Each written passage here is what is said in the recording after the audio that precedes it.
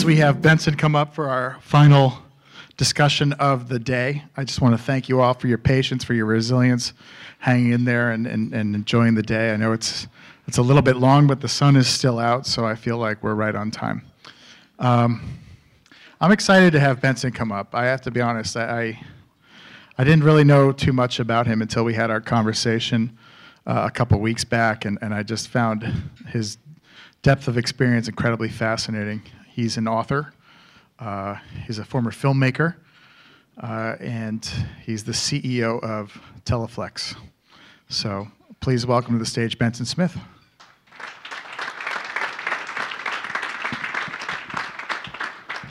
Welcome, sir. Thank you. Have a seat, please. Thank you. I'd mentioned one of those jobs pays a lot better than the other two. Well, which one's more fun? The CEO role. So one of the things I really enjoyed about getting to know you was I found out that you used to be a door-to-door salesman for a company that sold discount coupon books, Club America. Do you remember your first sale? And do you remember the first time someone slammed a door in your face? So the answer to those questions are yes. I had a similar experiences to our last speaker, except instead of going to St. Olaf, I went to Grinnell. And instead of learning Russian, I took history, an even more useless degree. But so coming out of school with a history major, you found out very quickly there were no history departments in companies. They failed to realize that if they didn't understand history, they were just going to repeat the same mistakes over and over again. But they did promise, should they ever start a history department, they would call me. So after waiting, I finally got a job as a door-to-door salesperson because they were the only persons willing to hire me. And the interesting thing is, as we discover things about ourselves, I would have never pictured myself as a door-to-door salesperson. I went to an intense 3-day training program. And the next thing you know, you're knocking on doors. And do I remember the first door that was slammed in my face? I do, because it was the first door that someone opened up. And realized that I was probably going to have to put up with quite a few of those before I would actually have a chance to get in and talk to someone. And I do remember the first sale I made. I was unable to answer all their questions satisfactorily, so I got them to drive down to the office with me and talk to my manager. And he said, "This isn't exactly how we did it in training, but you may have some potential for this." Wow, you must have been pretty good if you got him out of the house, into your car, and drove down to the office. It's amazing how bored some people are. You told me how you got past the front door. Maybe you could just share that really quickly, because I thought that was terrific. So what was your pitch? So the first problem in door-to-door sales is no one wants to talk to you. Although these were somewhat kinder and gentler times, this was the early 1970s. We're a little more open-minded to talk to people than we are today. So you would knock on a door, and the first words out of your mouth was you were just doing a brief survey of people's entertainment habits and how often did they go to the movie and how often did they eat out. For example, when's the last time did you eat out? And the next thing you know, they're answering your survey for you without actually ever agreeing to it. Right. And then by the end of the survey, you'd say, well, based on your responses, you'd be a perfect person to learn more about Club America, and you'd start wiping your feet on their doormat. And then the next thing they said, come in, you didn't even ask. So the author of this program actually was a master of techniques. Unfortunately, his character didn't match his genius in technique. So the fly-by-night company was a good, in many ways, to describe this travel company. Yeah. So you said your experience taught you that you were good at sales. And I have to wonder, did you enjoy the job because you were good at it, or because there was something inherently thrilling about sales that made you want to pursue it more? So I should say my first job out of Grinnell was driving a meat truck in New York. That was a temporary assignment I had. And they were so impressed, they've only hired history majors since that point.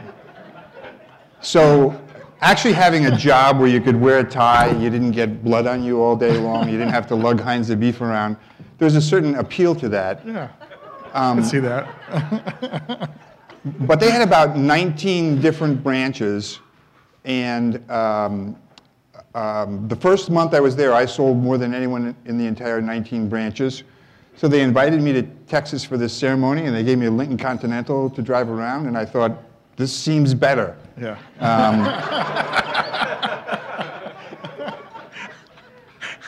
I had a scholarship, a Watson Foundation grant to go make films in the UK. So at the time, they had this thing called the draft, so I had to wait for my draft status to be resolved, et cetera. So when that was resolved, I went to the UK and made films and discovered very quickly there were a lot of people more talented than I was making films, and they were all starving.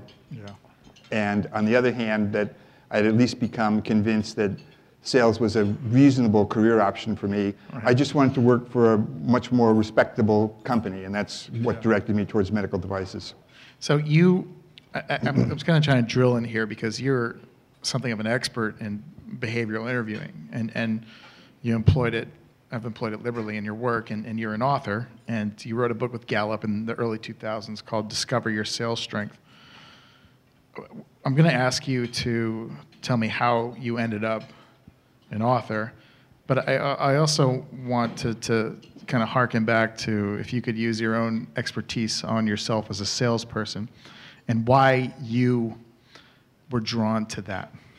What in your character was drawn to the idea of the challenge of selling? So, in all honesty, I wasn't drawn to it. It was economic necessity. I mentioned they were really basically the only one that would give me a job, not realizing at the time they would give a job to anyone who walked in the door, paid you a $30 bond fee, and you were hired. Yeah, but what made you good at it? What in your behavioral DNA made you good at it?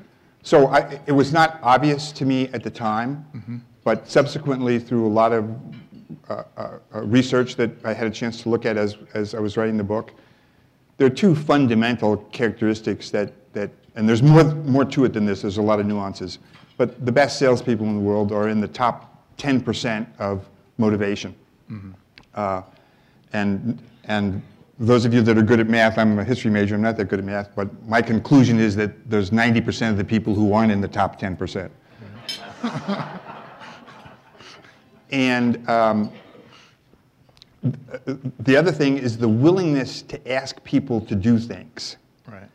And realistically, a lot of people are just intimidated by asking people to do things, and they're uncomfortable, they're awkward doing it, it's difficult for them. And again, similarly, we found that if you're in the top 10% of your willingness to ask people to do things, those two things combined, that drive to get something done, that motivation, and the willingness to do the hardest part of sales, which is just ask people to do things, became apparent to me in that first door-to-door sales occasion. We had 3 steps we had to go through after we sat down with the victim, a customer. And the structure of this was you presented a little bit of information about the club and said, I have 3 favors to ask you.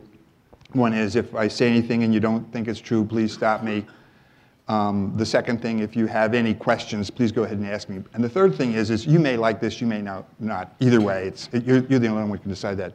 But at the end of the evening, I would like you to tell me yes or no if you'd like to join the club. And oddly, if you did that, your chances of getting them to say yes or no, rather than let me think about it, let me ask my grandmother, were much, much higher. And later on, I became a branch manager for them, and I would take people out and watch them. And so many people could not get those 3 questions out on the table, and so they ran into that constant obstacle. They couldn't close. They couldn't frame things in a way that helped the customer come to a decision-making process. Now, this was sort of unknown to me at the time, but when I looked at what I learned from doing the research behind the book and then looked back, those were the 2 most obvious things. So where in your experience did they usually hiccup? Was it in they saying, yes or no, or was it just getting those 3 questions out? They just wouldn't ask it. Huh. No matter how, and this is the useless part about training in many cases. Right. We're asking people to do things they can't do. Right. And then we wonder why they don't do it. Yeah. And they're so uncomfortable, particularly about asking things, that they couldn't bring themselves to do it. So they'd sit there. And the interesting thing is, they didn't mind if they spent 3 hours with one customer who was going to say no. They were in a warm place. They didn't have to go out and knock on another door. Whereas if the person said no to that right away, you were off, you were out, you're not knocking on the next door, take the next 10 people who are going to say, slam the door in your face, and then find another prospect. So this book, Discover Your Sales Strength, how did you end up writing this with the Gallup organization? So you should never ask an author a long question like that, because we have long answers. But a few years, skip forward a few years, I'm now the vice president of sales for a company called Davol, which eventually was acquired by C.R. Bard. Mm-hmm. And so we had about a 100-person sales force. And one of my roles in that responsibility was to finally interview people that we're going to hire as a sales rep. How many of you in the audience here are involved in interviewing people at some stage? And how many of you have ever made a bad hire? So that was my experience.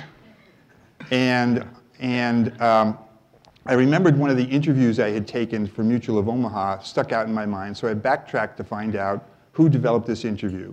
And it was a psychologist in Nebraska named Don Clifton. He was running a company at the time called SRI, Selection Research.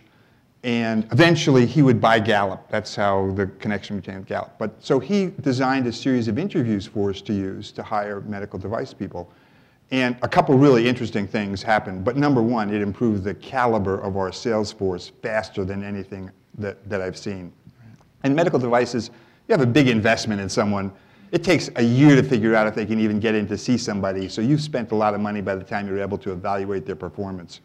And hiring A candidates instead of B and C candidates made an enormous difference.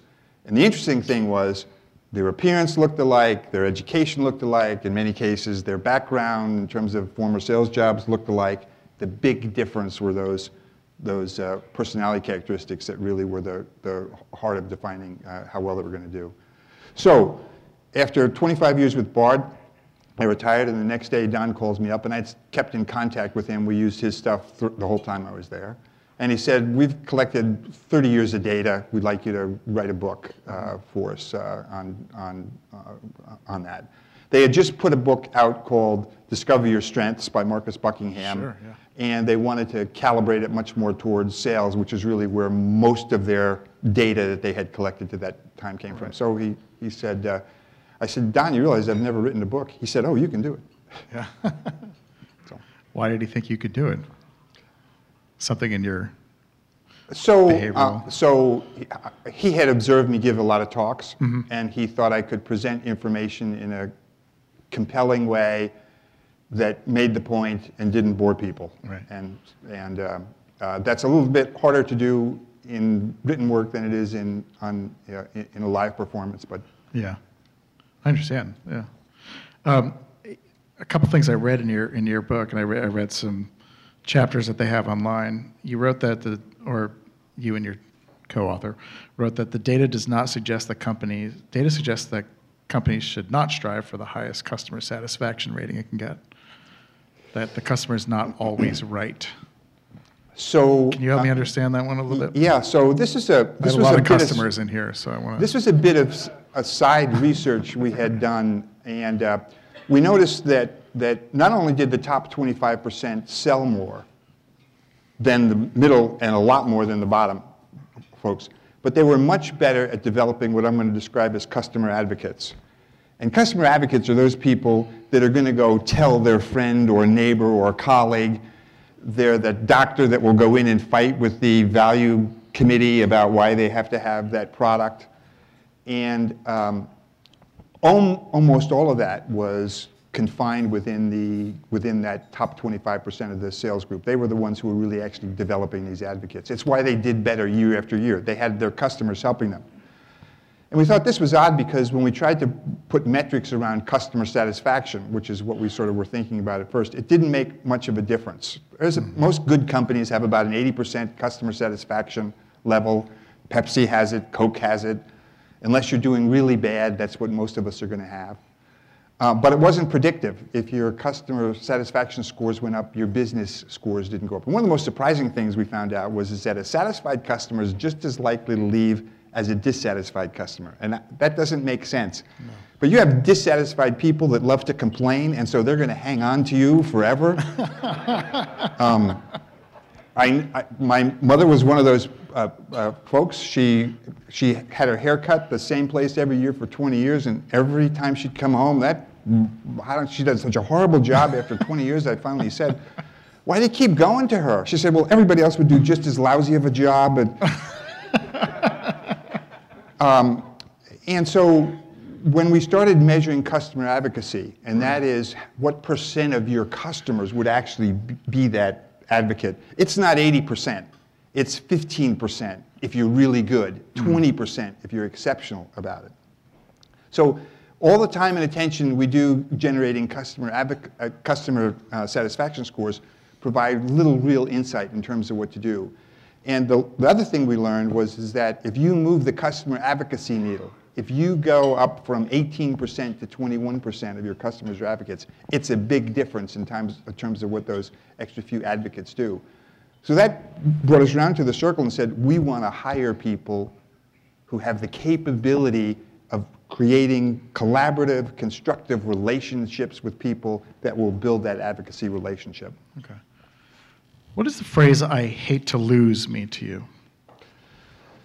So the science behind most of this is having questions that get to a point around a person's characteristic. I noticed our prior speaker made the comment that he's still getting to know himself. Mm-hmm. But I would say during the course of your talk, he used a lot of words that said he had a pretty good handle on who he was, very focused, very concentrated. He had a real understanding about that. The way these interviews and assessments work is they have to ask a pointed question in a way that's hard for some people to answer. So you might ask that question, I love to win. Mm-hmm. Who doesn't? All right. However, only a few people are going to own up to the fact that I hate to lose. It has a negative attached to it, a subtle negative, but it has a negative attached to it. So the people that own up to that, are probably at the top of that scale of competitiveness. Mm-hmm. And you know that a person who hates to lose will pour on the gas when they're in a close contest with somebody else. Right. They will bend over backwards to do more to try and win. On the other hand, if they don't think the contest is fair, they're not that driven by it. If they don't think they have a chance of winning, they may even withdraw from it. So that's an example of what we call sort of a personality tell. If a person has that characteristic, you can predict how they're going to act in a different situation. So if you have two people that are like that in your sales team, and they're pretty equal, and you match them up together, mm-hmm. They're going to both work really, really hard to try and beat that person. It's one of those motivational themes that not everybody has, but if you have it, it becomes really important to your manager to understand that about you. Right. So let's put this into real-world practice in terms of how you've implemented it in your own businesses. You said you implemented this at C.R. Bard, correct? Mm-hmm. And you told me recently that you implemented this the first day you got to Teleflex. Yes. And one of the things that you told me recently was that you noticed that when companies started hiring for talent, that diversity naturally followed. So there's several questions or several points buried in there. So sure. I'll start with that last point. When I first went to work for Davol, I went to the first sales meeting, and there were 100 other people that looked like me. 6'2" or taller, blue suit, same red tie. I still have the outfit. Yeah. And we had about 100 salespeople. One of them was a woman, and that was what medical device sales looked like at the time. And she was an interesting character. She smoked cigars, she drank whiskey by the shot, and she could curse better than any of us, because that's what we thought women had to be in a sales culture. as soon as we started hiring for talent, within 5 years time of doing that, our sales force was 50-50. That there's only a few A's out there, and when that's what you're interested in hiring, you don't care what they're about a lot of other things about them. And so that was an interesting observation. I've seen that happen when we started hiring managers, et cetera. So the lesson that I learned from that is when you hire for talent, diversity happens. Right. I didn't have a good explanation for it till 25 years later, and we were doing a study, and I was at SRG at this point in time, and I was doing a study for Novo Nordisk, and they wanted us to look at their best female performers and their best male performers. This was Novo Nordisk in Europe. And much to our surprise, the best performers, whether they were male or female, looked pretty much the same regarding those personality characteristics. It was a relatively small base study, and so we then went back and went through our whole database.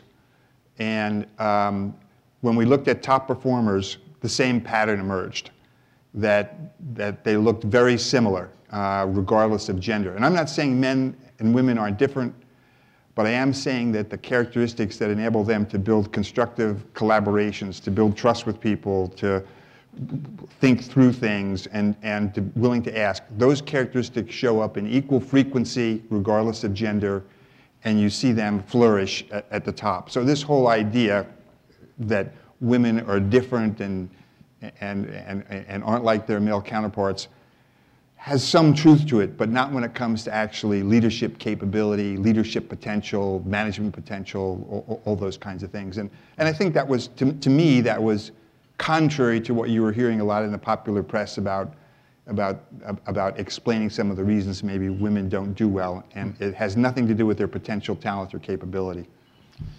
So obviously we're in an industry that some could argue has a pretty serious diversity problem in terms of male-female representation among the senior ranks.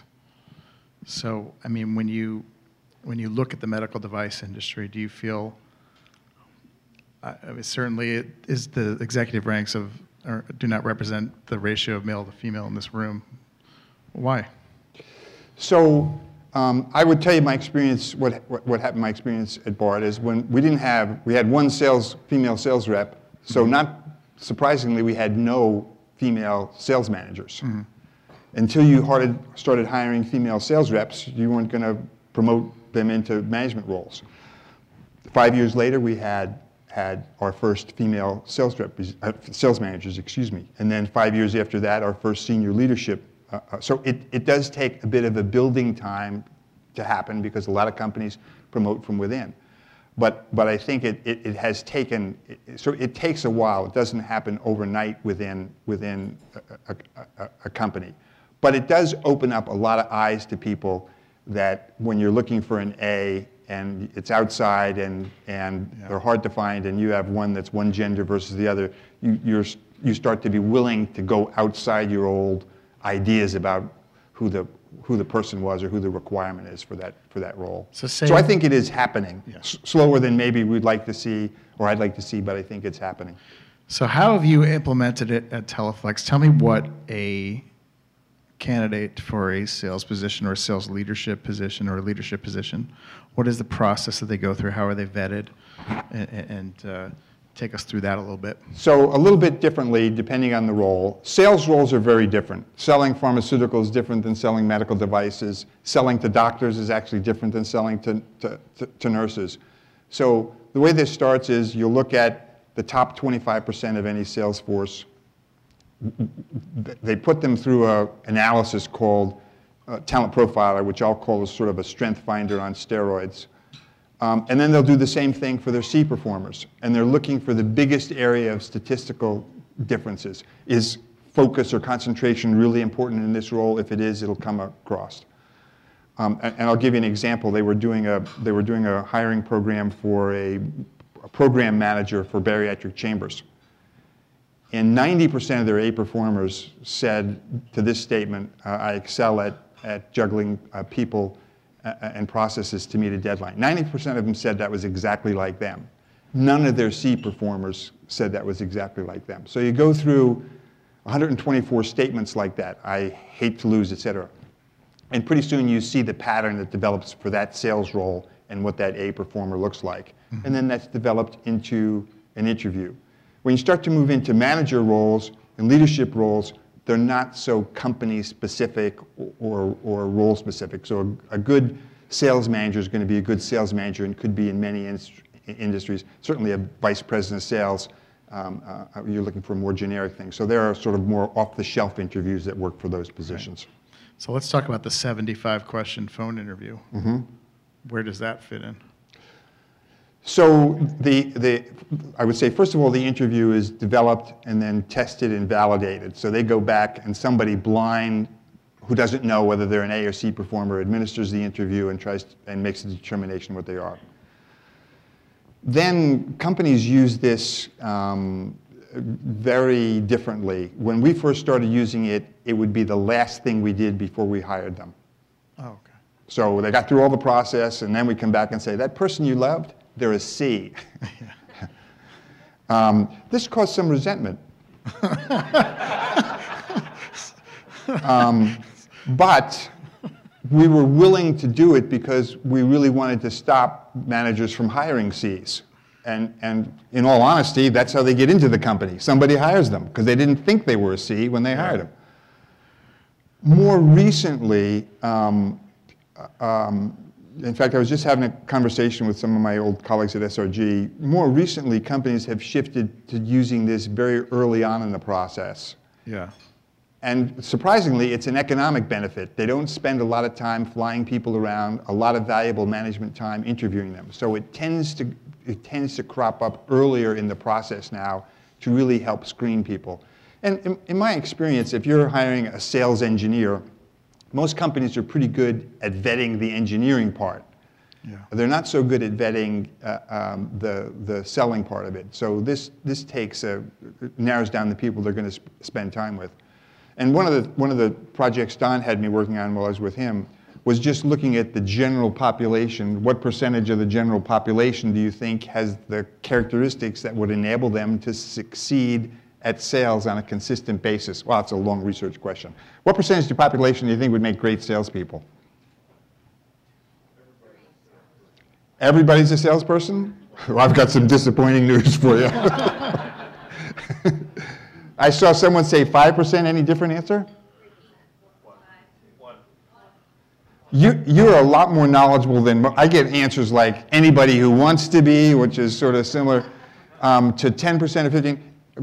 According to the research project I did at Gallup, it's about 3% of the population that are in the top 10% in motivation and also in the top 10% in asking. So that's where that kind of worked out to me. Now, next question is, what percentage of the population is actually in B2B sales roles that we're kind of talking about? What percentage of the population actually is employed doing that? 10. Who's that answer? Wow. Yeah, 10%. Again, history major, not good at math. But that roughly means that 70% of the people who are employed in sales roles do not belong there. Even as a history major, I thought I would like my competitors to hire as many of those people as they possibly could, and I'm going to go after the 3%. So how does the person who is completely not fit for the job make it through the interview process then? The manager likes them. Most hiring managers, first of all, some interesting facts. Who hires the most people in your company? I will guarantee you it's the manager who has the biggest turnover problem. You know why they have the biggest turnover problem? They're the worst sales manager. They're bringing more and more people into your company because they have all the vacancies. And I'm being a little bit sarcastic here, and I don't mean to be.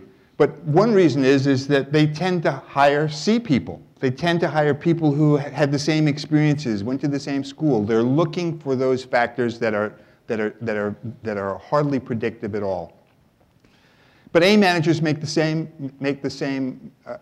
kind of mistakes at all because it's hard for them to gauge where a person is on the motivational scale. Mm-hmm. Are they in the top 50%? Are they in the top 70%? Are they in the top 3%? Yeah.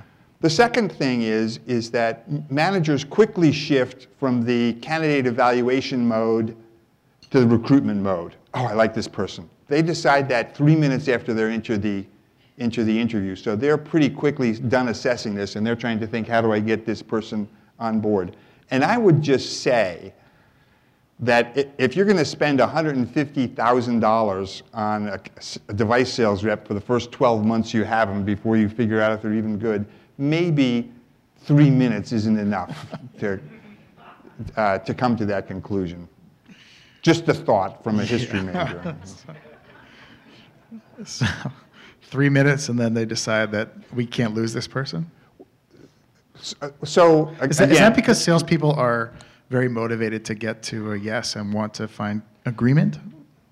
Possibly. I don't know the answer to that, person? but I think at least, and I spent a lot of time getting insights from Don as I was writing the book. I think his assessment was it's not just sales managers that do that. Many people like the resume, like the person who walked in the door. They're making that decision up pretty quickly. They hate recruiting and hiring new people anyway because they've got other stuff to do. And this person looks pretty darn good. And they want to check the let's box. move on to the next box. And usually their manager, unless something really bad happens, is going to agree with that. Do you think perhaps they sort of wait too long, or I don't know? It seems like. So they're afraid the candidate's going to get away. They might get another job offer. They're going to have to start from scratch. I'll tell you one story, and as I was interviewing for Davol, I was also interviewing with the division of Johnson & Johnson called Ethicon, and this is 1973. There's no better healthcare device company you can work for than Ethicon. And I hit it off with the manager. Okay, door-to-door sales experience. We'll see if we can get by with that. He was a little nervous about my background, but passed me along to the regional manager, who's the next level up, who's going to have to sign off on me. I'm living in Atlanta at the time, and the guy impresses me. He said, "Wear your best suit because you have to look J&J." And he said, "Do not be late. If you're a minute late, you're in trouble." So this is Atlanta. It's November. I'm going for this interview. It's kind of dark late in the morning in Atlanta in November because they've changed times. And I get up and I get dressed halfway in the dark, and I'm out the door. And as I'm getting to the Atlanta airport, I notice I have one black sock on and one dark blue sock, which is noticeable.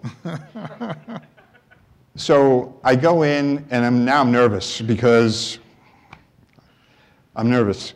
Yeah. And so I go in, and now the Atlanta airport is a mall. Yeah. You could buy anything at the Atlanta airport. Before they had a newsstand. So I go up to this newsstand lady, and I said, "Do you sell any socks?"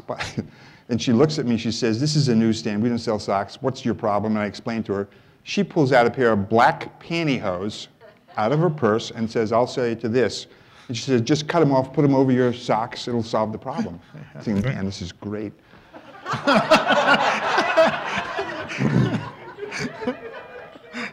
So I get into the crown room where I'm going to meet this gentleman for an interview, and I go up to the receptionist. I said, "Do you have a pair of scissors?" She said, "I can't find them. I don't know where they are." So now time is ticking, and I go into the men's room, and I'm just going to have to put the entire pantyhose on.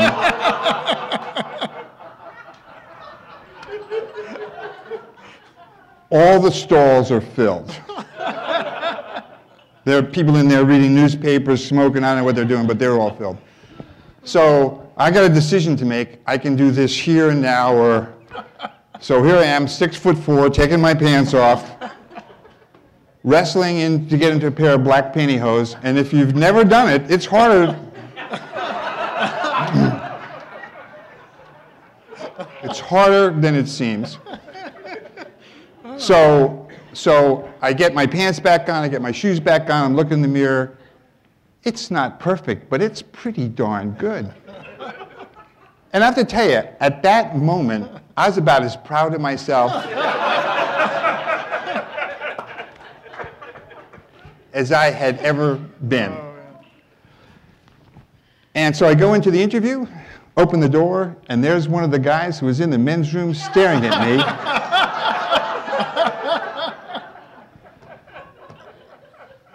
During the entire process. And he says to me, he said, "I don't think this is going to work." He said, "But I will never tell anyone what happened." At that point, it dawned on me that maybe even the best companies aren't sure of what the things to really look for in the interview process ought to be. So, I kind of feel like we should end it at that one.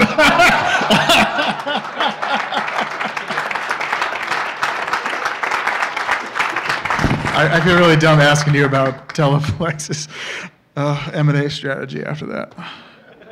it's a good one. Yeah. And I would just as soon keep it to ourselves. Well, that's a first. That's the best story I've heard. And we've heard a lot of good ones here. Oh man, he threw me off. I don't know where to go. I think let's just say thank you. But thank you. No.